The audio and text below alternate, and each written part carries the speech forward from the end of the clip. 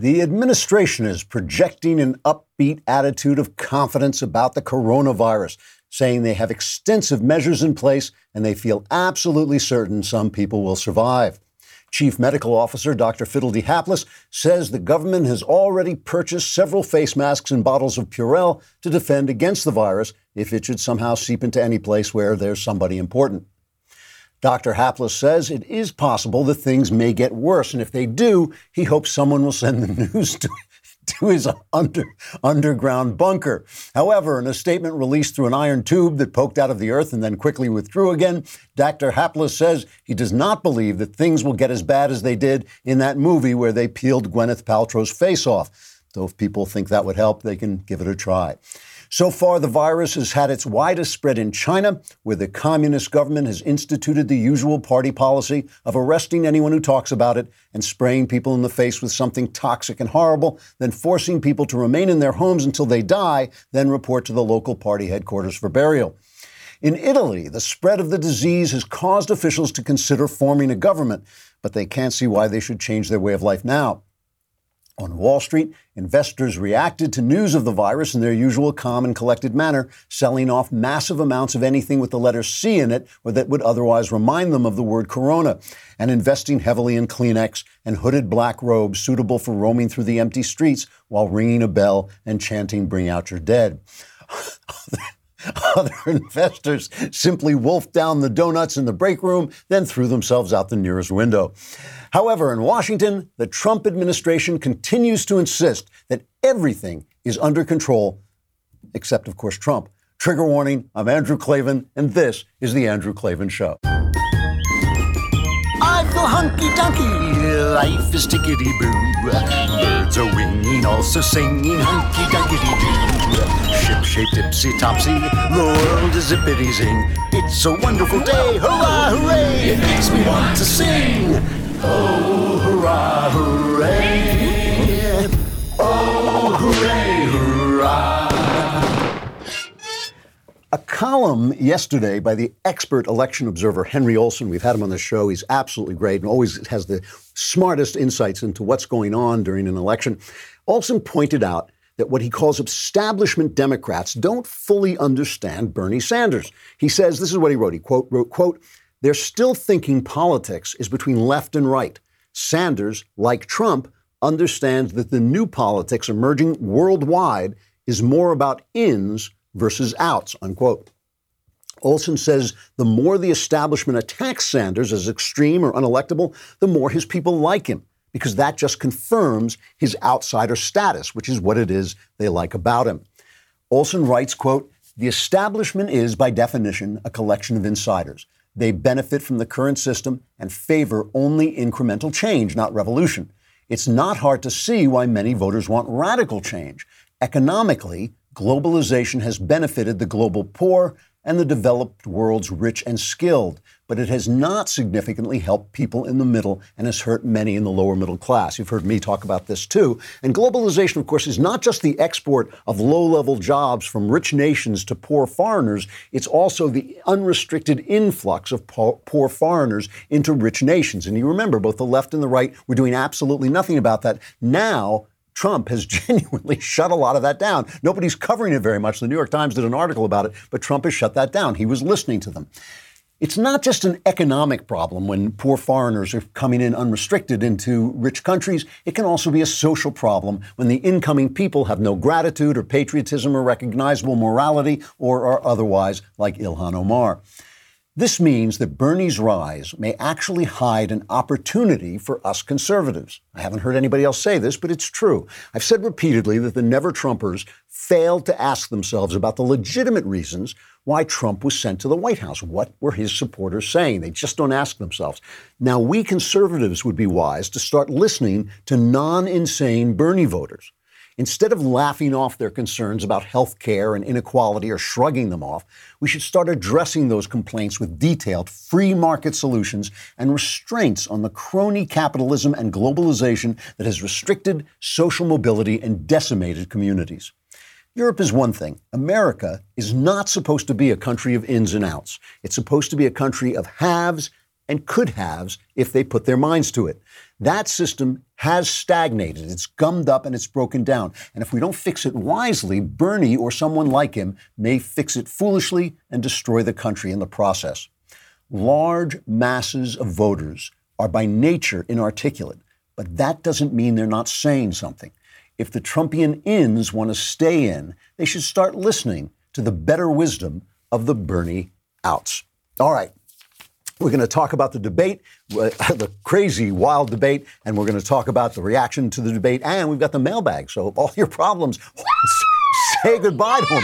Just shake their hands, show them to the door, say goodbye. All your problems are about to be solved. But first, let's talk about meat. Meat. We want to talk about Fairway because I've told you this before, but the reason I want you to get Fairway and subscribe to Fairway and get meat from Fairway is because if you do that, they send me samples.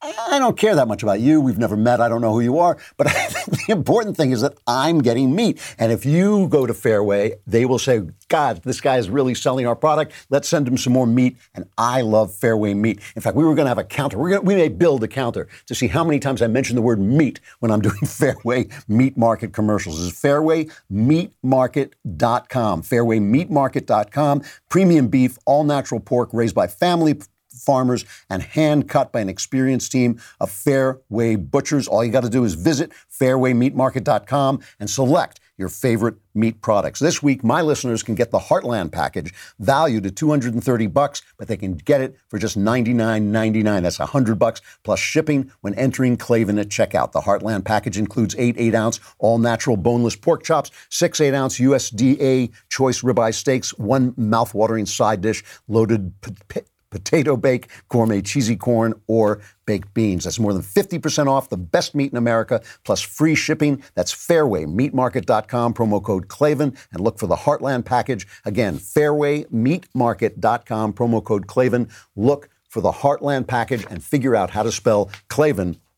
V-A-N, there are no E's in Klavan. Because that's who I want them to send the meat to.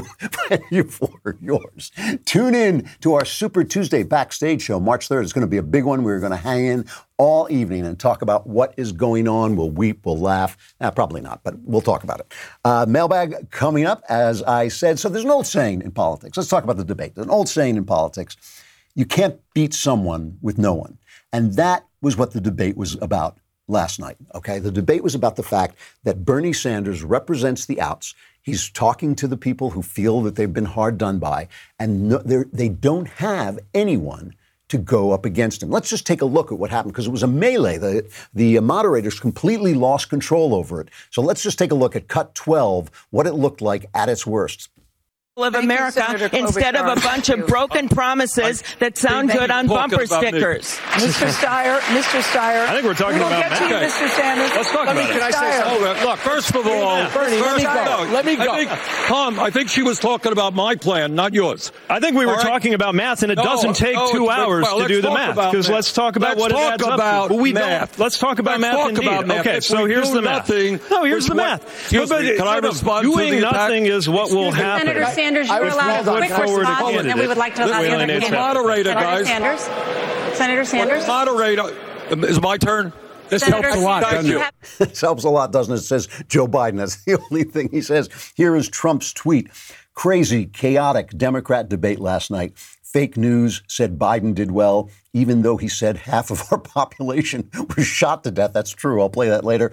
Would be over for most. That would be the end of it for most people. He's saying Mini Mike was weak and unsteady, but helped greatly by his many commercials, which are not supposed to be allowed during a debate. Pocahontas was mean and undisciplined, mostly aiming at crazy Bernie and Mini Mike. They don't know how to handle her, but I know she's a chocker, he says. I think he must mean choker, unless he's some Yiddish word that I don't know. Steyer was a disaster who, along with Minnie, are setting records in dollars per vote. Just give me an opponent. He's got it. He has got it. Bernie is in the lead because there is a substantial number of people who are disaffected from what's going on, and nobody's listening to them in the mainstream. But he's also in the lead because they don't have anyone to oppose him, and that's what the debate was about last night. It was about the fact that people say, well, if they would just clear the middle lane, if they would just do this, if they would just do that.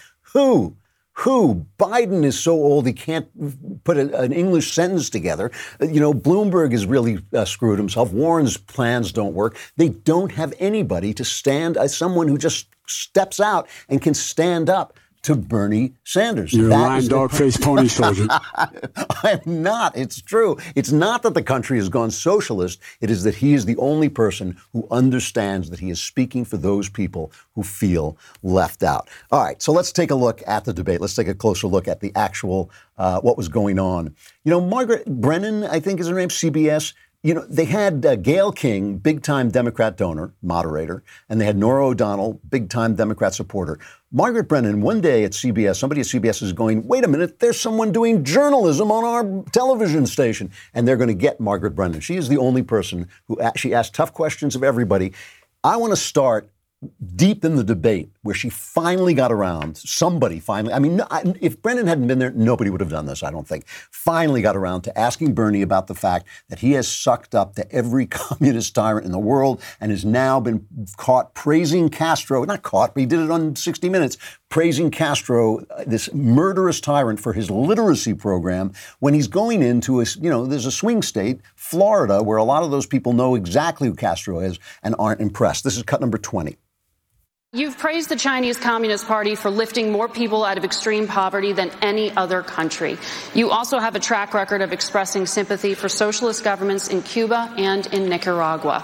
Can Americans trust that a democratic socialist president will not give authoritarians a free pass? I have opposed authoritarianism all over the world, and I was really amazed at what Mayor Bloomberg just said a moment ago. He said that the Chinese government is responsive to the Politburo.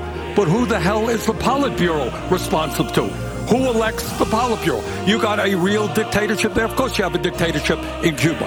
What I said is what Barack Obama said in terms of Cuba, that Cuba made progress on education. Yes, I think, really? Really? Yes, because there's no comparing. Bad?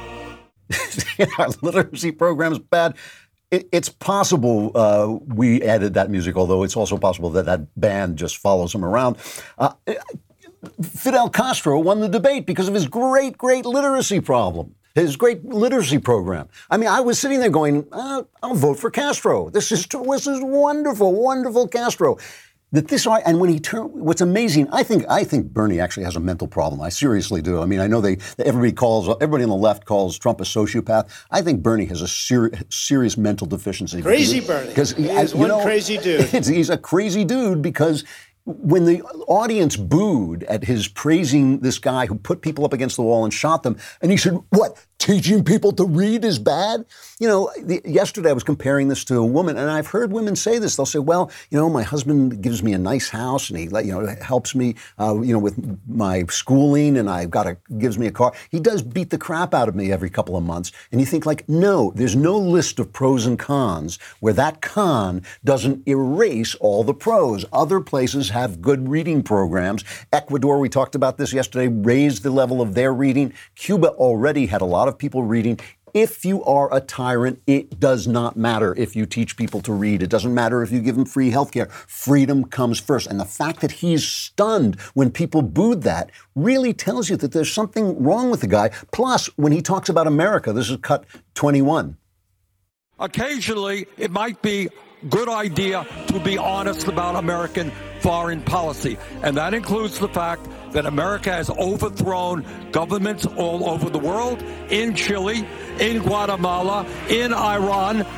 And when dictatorships, whether it is the Chinese or the Cubans, do something good, you acknowledge that. But you don't have to trade love letters with them. You don't have to write love letters, but he has been writing love letters to them. And the way he talks about America is he sees all the bad stuff, and the way, and by the way, not every government we've overthrown didn't need to be overthrown. That's occasionally overthrowing a government is a perfectly legitimate geopolitical move, okay? So that's the first thing. But he only sees the bad in America and sees too much of the good. When forced to, he will talk about the authoritarianism in communist governments, when forced to, but that is not what he is doing.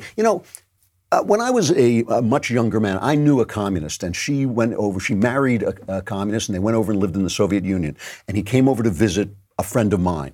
and we were sitting at this lovely picnic on a beautiful lawn and all this, and her husband was explaining to me, you know, we have jazz in the Soviet Union. People talk about it as if, and I'm sitting there looking at him going, jazz, you know, we have jazz and every other kind of music, and music that people don't like. We have music that the government wouldn't want to allow. We have everything because we're free. Who cares if you have jazz? Who cares if you have, really, in some sense, who cares if you have even the necessary things of life if you are a slave? If tomorrow they offer to feed you, clothe you, give you free health care, but you'd be in prison, would you take the deal?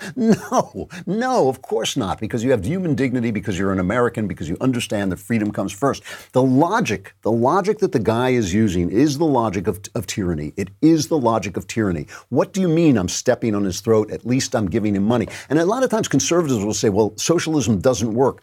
Some socialism can work. I mean, some little pieces of socialism can work, but it's not about whether it works. It's about the fact that it's wrong. Why, if somebody makes a lot of money, is any of that money yours?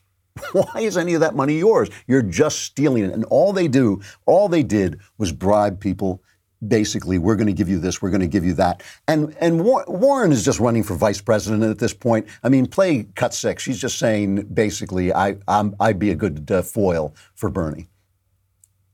So look, the way I see this is that Bernie is winning right now because the Democratic Party is a progressive party, and progressive ideas are popular ideas, even if there are a lot of people on this stage who don't want to say so.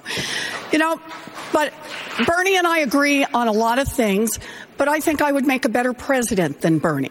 And the reason for that is that getting a progressive agenda enacted is going to be really hard, and it's going to take someone who digs into the details to make it happen. Look at her cheekbones. And remember I told you Amy Klobuchar and Pete Buttigieg were going to fade away? I told you in that last debate they just looked like small and nothing. I think that's just continuing here, even though Klobuchar is like this little voice of reason, is cut number 11. The math does not add up. In fact, just on 60 Minutes this weekend, he said he wasn't going to rattle through the nickels and the dimes. Well, let me tell you how many nickels and dimes we're talking about. Nearly $60 trillion. Do you know how much that is for all of his programs? That is 3 times the American economy, not the federal government, the entire American economy.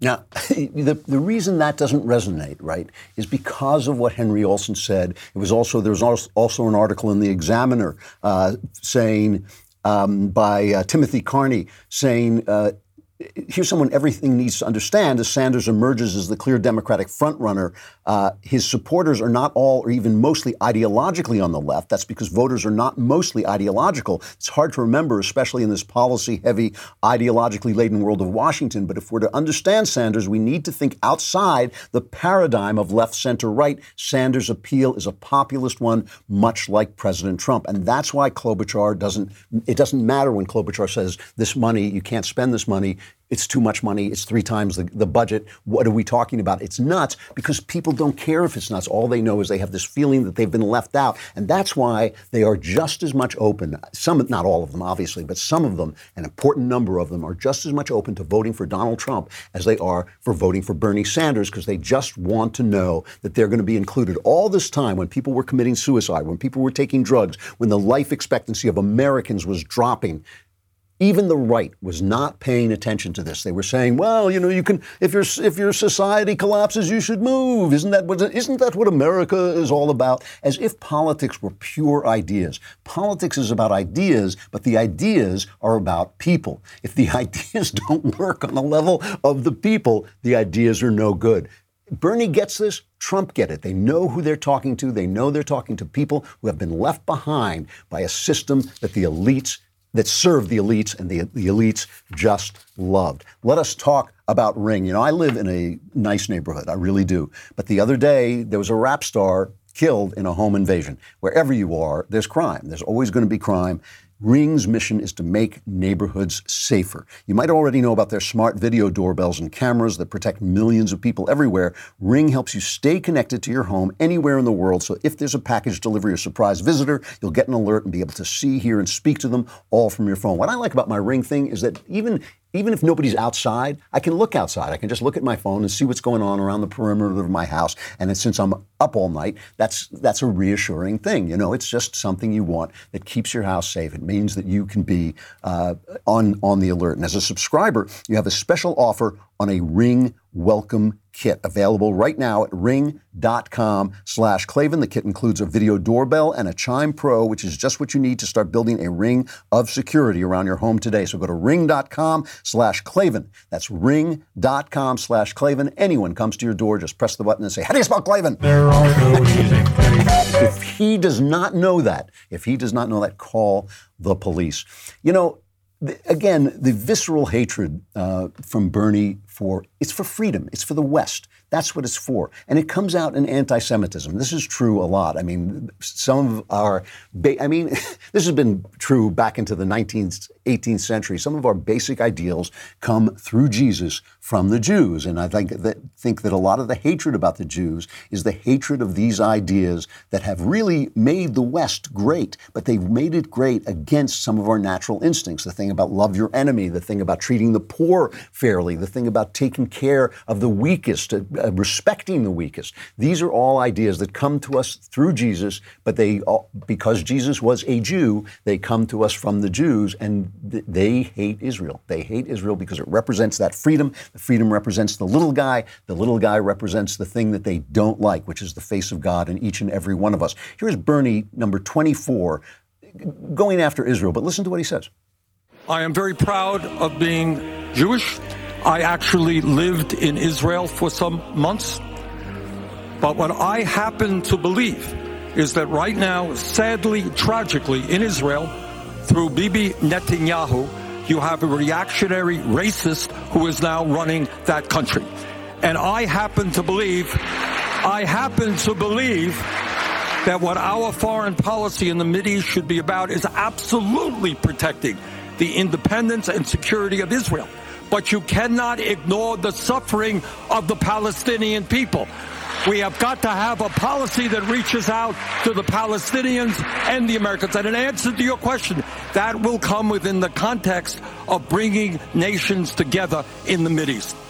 It's just interesting. And I like the fact that he has that band follow him around. I think it's a good idea. I think it really gives him a little bit more, it's more inspiring. But again, the same question comes up in my mind is if Netanyahu is the evildoer of the Middle East, what's he think about all the other leaders? What's he think about the fact that, you get killed for converting in some of the other countries, about the fact that you couldn't build a cathedral, which you can in Israel, about the fact that Muslims don't have the same rights that Muslims have in Israel? What does he think of all that? I mean, why is it always the West? It is the West. There's this natural animus he has toward the West and that the far left has toward the West. And the thing about it is, I don't think that is true of a lot of his voters. And that's why I think they're there for the taking. They could be there for the taking. So let's take a look at the press reaction, then get back to some of the hilarious parts of the debate. Chris Matthews had the funnious reaction. They interview all the candidates afterwards. He couldn't, no matter who he was talking to, he couldn't stop talking about how much he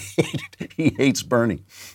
I grew up with Castro as a kid. We all rooted for him until he started executing every one of his enemies by firing squad, allying himself with the Soviet Union, and at one point aiming medium-range nuclear weapons at every one of our major cities short of Seattle. We began to think maybe he's not our friend. There are real issues in this campaign, and one of them you talked about tonight, the nature of the health care system. All Democrats struggle for some kind of universal health care system, but we also struggle for freedom. Yeah, and it's a big part of our culture. Well, what's democratic socialism? I would think democratic would mean you have an option not to do it. There'd be a free society option. Democratic, it doesn't seem democratic if you must go with the only healthcare system available to you is federal government run, and if you don't like it, you're stuck. You said something that jumped out at me, and I don't like numbers on TV. It's the worst medium for it, but you said something really smart. You said this guy's total social package of spending is $60 trillion, which is 3 times the United States economy, not the government, 3 times the entire thing. Chris Matthews is going to vote for Trump. Chris Matthews is talking to Steyer. He's talking to Amy Klobuchar. They can't get a word in because suddenly he's going, I was wrong all these years. I didn't mean the socialism. That's not what I wanted at all. Not the health care. Forget the health care. He's going to vote for Trump. I'm telling you, this is an actual opportunity for the good guys. MSNBC is selling their hearts out for Joe Biden. This is like different guys talking on MSNBC, starting with Eugene Robinson from The Post. Biden probably had his best debate. He was not just forceful, but he was substantive. He is strong in every debate on foreign policy, I thought, and they spent a long time on foreign policy. It was a good night for him to have a good night. Exactly. Bernie Sanders did not seem to me to be quite at the top of his game tonight. He just seemed a little bit off. That was subdued for Bernie Sanders a little bit. Biden had a great night because he looked presidential. He didn't bring up the coronavirus first. That was Mike Bloomberg. So props to him for bringing up the thing that keeps me up at night these days. But the fact that he took it and he ran with it. He talked about the Ebola virus, even though it's not the same thing. But he talked about what he would do as president when he's dealing with issues such as these. So for Biden, it wasn't just the foreign policy. It was also the presidentialism that he brought with it. It was the energy. So Biden up here in terms of energy, Sanders down here. Yeah, when I think Joe Biden, I think energy. Let's hear Joe Biden talking about what he thinks is a problem with gun violence in America. This is cut 14. I passed the Brady bill with waiting periods. I led that fight. But my friend to my right and others have, in fact, also given to the gun manufacturers absolute immunity. Imagine if I stood here and said we give immunity to drug companies. We give immunity to tobacco companies. That has caused carnage on our streets. 150 million people have been killed since 2007 when Bernie voted to exempt the gun manufacturers from liability. More than all the wars, including Vietnam, from that point on. You're a lying dog-faced pony soldier. 150 million people. That's half the population. It's gone. They're gone. Have you noticed? It's like the rapture. Have you noticed? You come home and half the people are gone. I mean, this is the guy that MSNBC said, please, he can win. He's presidential. Please. It's sad. The other is Liz Warren. As in terms of being a presidential candidate, I think she clearly sees the numbers are there. She's circling the drain. She had one of the ugliest moments of the debate. I thought she's going after Bloomberg because Bloomberg said is accused of saying untoward things to some of his female employees, and she retells this debunked story about how she got fired for being pregnant, which we now know is just not true. Here she is, cut 8. This is personal for me. When I was 21 years old, I got my first job as a special education teacher. I loved that job. And by the end of the first year, I was visibly pregnant. The principal wished me luck and gave my job to someone else. Pregnancy discrimination, you bet. But I was 21 years old. I didn't have a union to protect me, and I didn't have any federal law on my side. So I packed up my stuff and I went home. At least I didn't have a boss who said to me, kill it. The way that Mayor Bloomberg never said that. Have said to one of his pregnant employees. Pocahontas is not happy. No, wait a minute. Hold on a second. Yesterday, Democratic senators blocked a Born Alive Abortion Survivors Protection Act again in the Senate, right? This is if the baby is born alive from an abortion, there are penalties for not giving it health care. Ben Sasse was near tears as he was railing at them about this. Listen, here's Ben Sasse. And what's actually happening is the senior senator from Illinois is wanting to obscure the debate because he wants to use euphemisms about choice so that you don't have to admit to the American public that what's actually happening in the floor today is probably that, like last year, 44 Democrats are going to filibuster an anti-infanticide bill. There's nothing in the bill that's about abortion. Nothing. It's about infanticide. That's the actual legislation. And you got 44 people over there who want to hide from it and talk in euphemisms about abortion because they don't want to defend the indefensible, because you can't defend the indefensible. We're talking about killing babies that are born. That's the actual legislation we're voting on today in the Senate. That's what the Born Alive Abortion Survivors Protection Act is. Is it okay in the eyes of the United States Senate for us to say, well, you can't actively kill the little baby. You can't take a pillow and put it over her face and smother her to death, but you can back away and kill her that way. You know, Bernie, Amy, and Elizabeth Warren were not there, but they voted against this bill the last time in February. So what's their logic on this? What's her logic when she's yelling that Bloomberg shouldn't say kill it?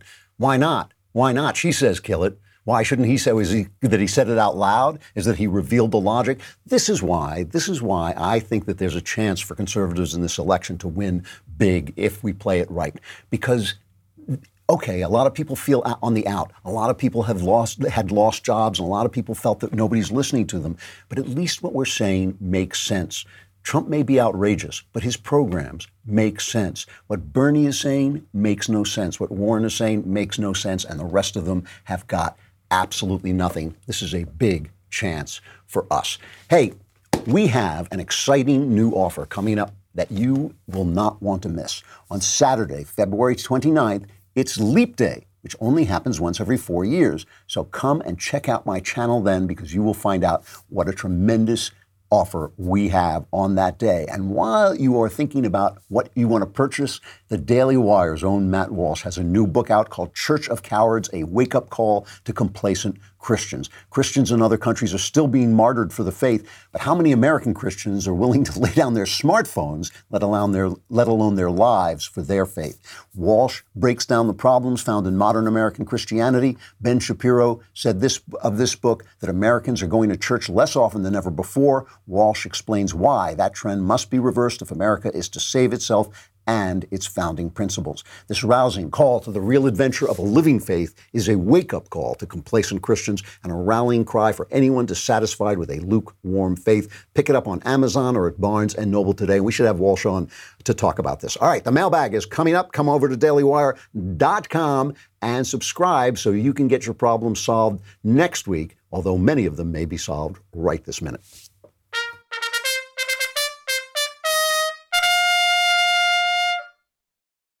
Mailbag. Woo! Yeah! No fair playing the communist anthem while I'm reading the mailbag. From Michael, dear master of the metaverse, in a valiant effort to survive a recent Klavanless weekend, I had to resort to listening to Ben Shapiro and Michael Knowles' podcast. I'm so sorry. Ben responded to a mailbag question about the difference between socialism and communism. My question is, if China is a communist country, why do so many Chinese citizens have the money necessary to travel the world, drive Teslas, and purchase iPhones? Simple answer. China has allowed, it's an experiment, and it's a very dangerous experiment, but it's interesting. China has allowed the free market to thrive without letting the people become free. They are an experiment on whether you can have free market policies but not have free people. I don't believe you can. I believe that China is heading for a fall. I believe all the fear about China rising up, although China will rise up and will be powerful one day, I believe it is premature because I think, here's the thing, they have a free market, but if you go in and complain and say, I think you can do this better, you could end up dead. That's the free market in China. Ultimately, you have to be able to do things that annoy the government. You have to be able to have ideas that annoy the government. You have to be able to say things out loud that annoy the government. And that's where creativity comes from. Creativity comes from people that the church doesn't like sometimes. It comes from people that the government doesn't like. If everybody gets a chance to speak, the best ideas will rise. They're always saying they want to, stop hate speech, or we should knock people off YouTube, or we should knock people off Twitter. I think that gives them more power. If you let everybody be free, if you let everybody speak, if you let everybody say what they have to say, I think the good ideas will rise, and I think that translates into good capitalism. I think capitalism with an iron hand will not work, but it's worked so far. It has gotten them out of the slough that they were in and made their lives much better than they were, but will it continue? That's the experiment. I don't know. But the reason that they're thriving is because they've gotten rid of all the communism part except for the oppression. They're letting their markets work. So that's why they have the money that they have. From Travis, hello, Andrew. My English class is unfortunately reading How to Be an Anti-Racist by Ibram X. Kendi.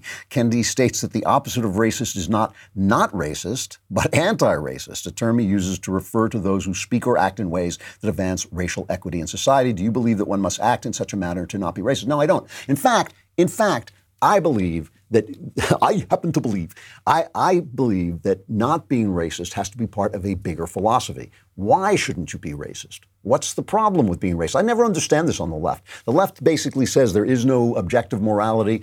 One culture is as good as another. Why are you always attacking Islam? Why do you think that Islam isn't as good a religion as Christianity? Isn't that bigoted? Isn't it racist to attack somebody else's religion? They have no set of values. So why is racism bad? Why is racism bad? Well, I know why it's bad to me. It's bad to me because man is made in the image of God. I know this to be the case. I know that man is made in the image of God, and therefore each person is made in the image of God. And it doesn't say in the Bible, hey, it's only these guys who look like you who are made in the image of God. It's everybody. And that's why I believe I should not be racist.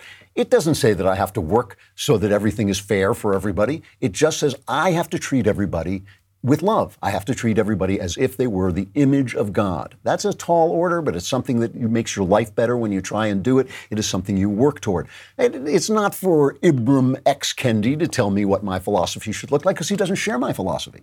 He just knows that for some reason he doesn't like being racist, maybe because it affects him. It's too bad. Too bad. I believe in not being racist because I believe it's an offense against the image of God, and I will behave that way as much as I am able, right? As much as I am able, I will behave that way. What my feelings might be on any given moment, on any given day, what they may be at any given moment, how I might react to something, it's nobody's business. All I can do is act in accordance with my philosophy, which is that man is made in the image of God. I don't know what Kendi's philosophy is, except maybe he doesn't like it when people are mean to him. All right. This is a letter I want to read. This fellow has written to me many times, but his letters also reflect a lot of letters that I get, a lot of kind of letters that I get, and I want to address something in it that's important, I think. He says, the truth is, this is from Keith. Over the years, you have been one of the few people I view as being sound of mind. I have been a broken mess for years with plenty of doubts about God and myself sprinkled along, perhaps broken my entire life. Part of me says that constantly reaching out towards you every few months is not the best idea. You're a busy man doing the Lord's work. I'm just a mess who's wasted too much of my life. Your faith is radiant, and I long so desperately for that radiance to be within me. He says, is there any way I can speak to you? And folks, I can't do that.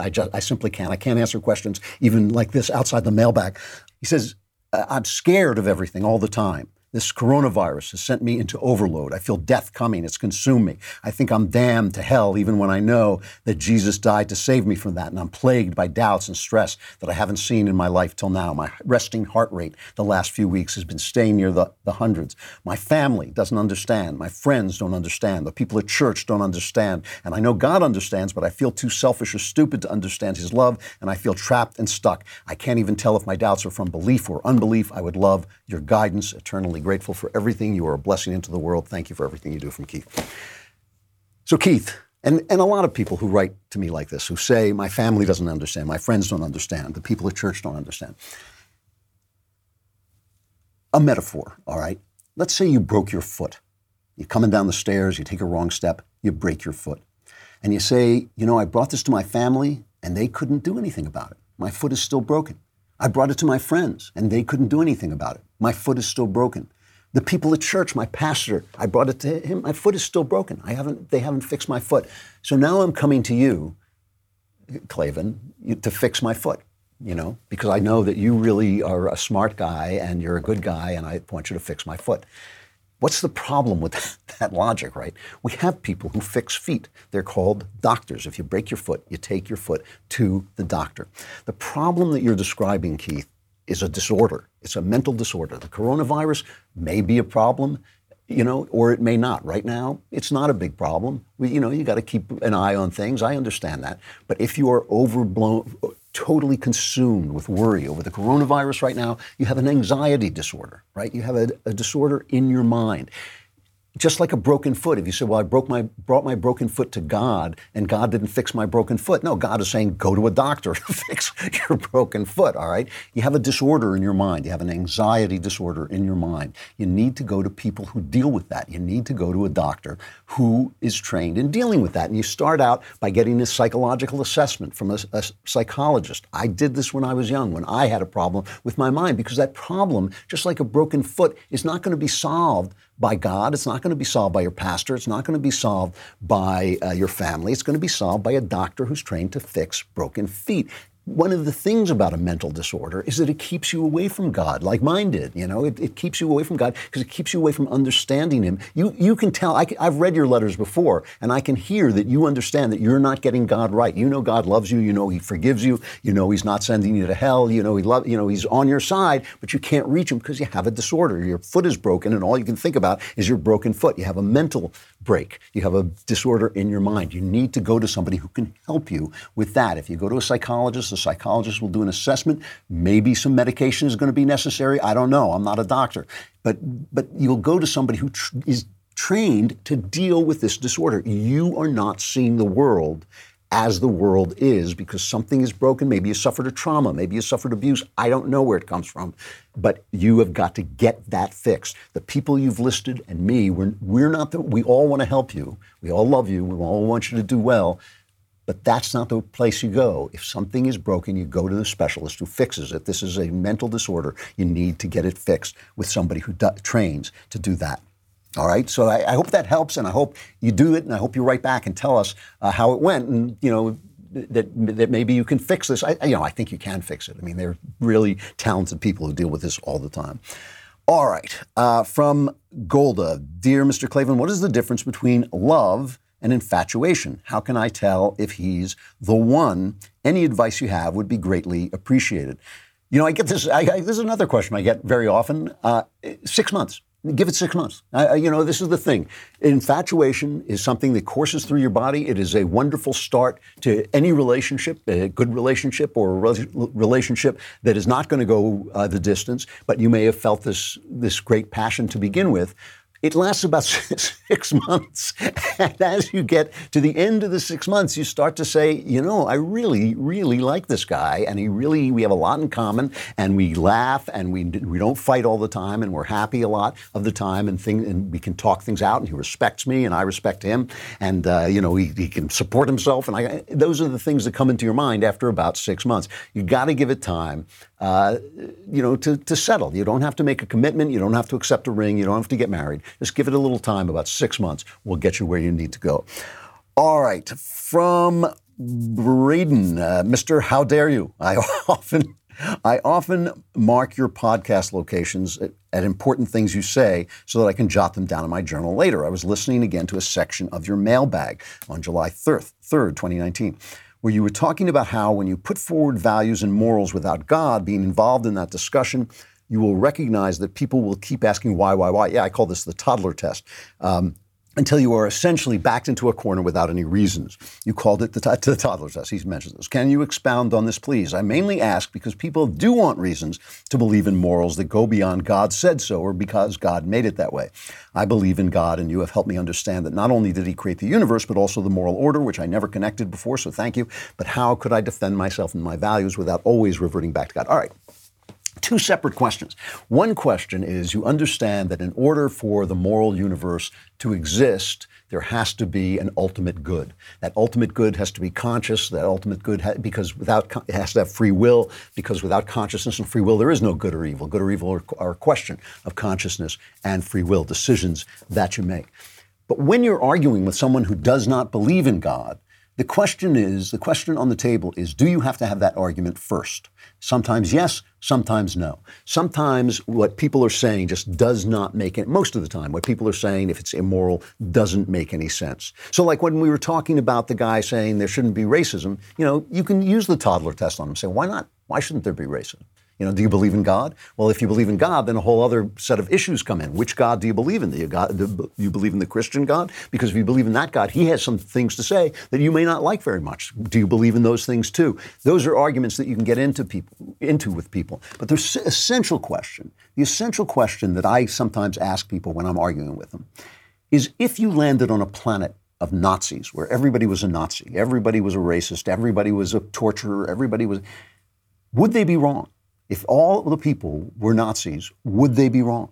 If everybody agreed, would they be wrong? If even the slaves, if even the people being tortured agreed with the Nazis, said, yes, you have the right to torture and kill me because that's Nazism is true, would Nazism be wrong? Most people know, they know that, yes, the Nazis would be wrong.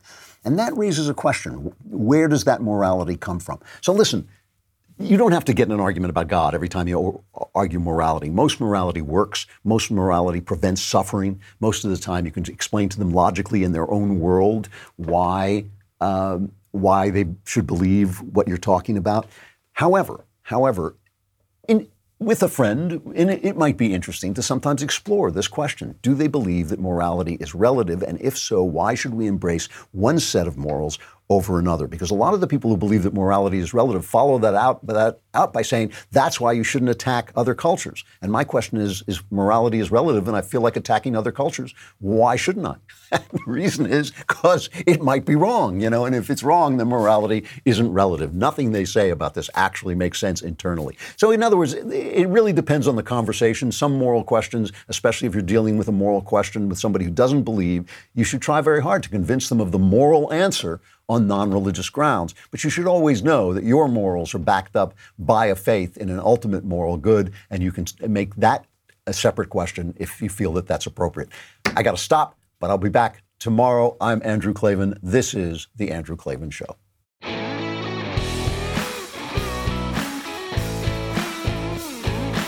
Hey, if you enjoyed this episode, don't forget to subscribe. And if you want to help spread the word, give us a 5-star review and also tell your friends to subscribe too. We're available on Apple Podcasts, on Spotify, wherever you listen to podcasts. Also, be sure to check out the other Daily Wire podcasts, including The Ben Shapiro Show, The Matt Walsh Show, and The Michael Knowles Show. Thanks for listening. The Andrew Klavan Show is produced by Robert Sterling and directed by Mike Joyner. Executive producer, Jeremy Boring. Technical producer, Austin Stevens. And our supervising producer is Mathis Glover. Assistant director, Pavel Wydowski. Edited by Adam Sayevitz. Audio mixed by Robin Fenderson. Hair and makeup is by Jesua Alvera. Animations are by Cynthia Angulo. Production assistants, McKenna Waters and Ryan Love. The Andrew Klavan Show is a Daily Wire production. Copyright Daily Wire 2020. Everybody loses last night's presidential debate, so Bernie remains on top. But the Oppo file on the septuagenarian socialist is starting to leak, and a couple of Bernie's erotic manifestos give us some insight on the Sanders campaign.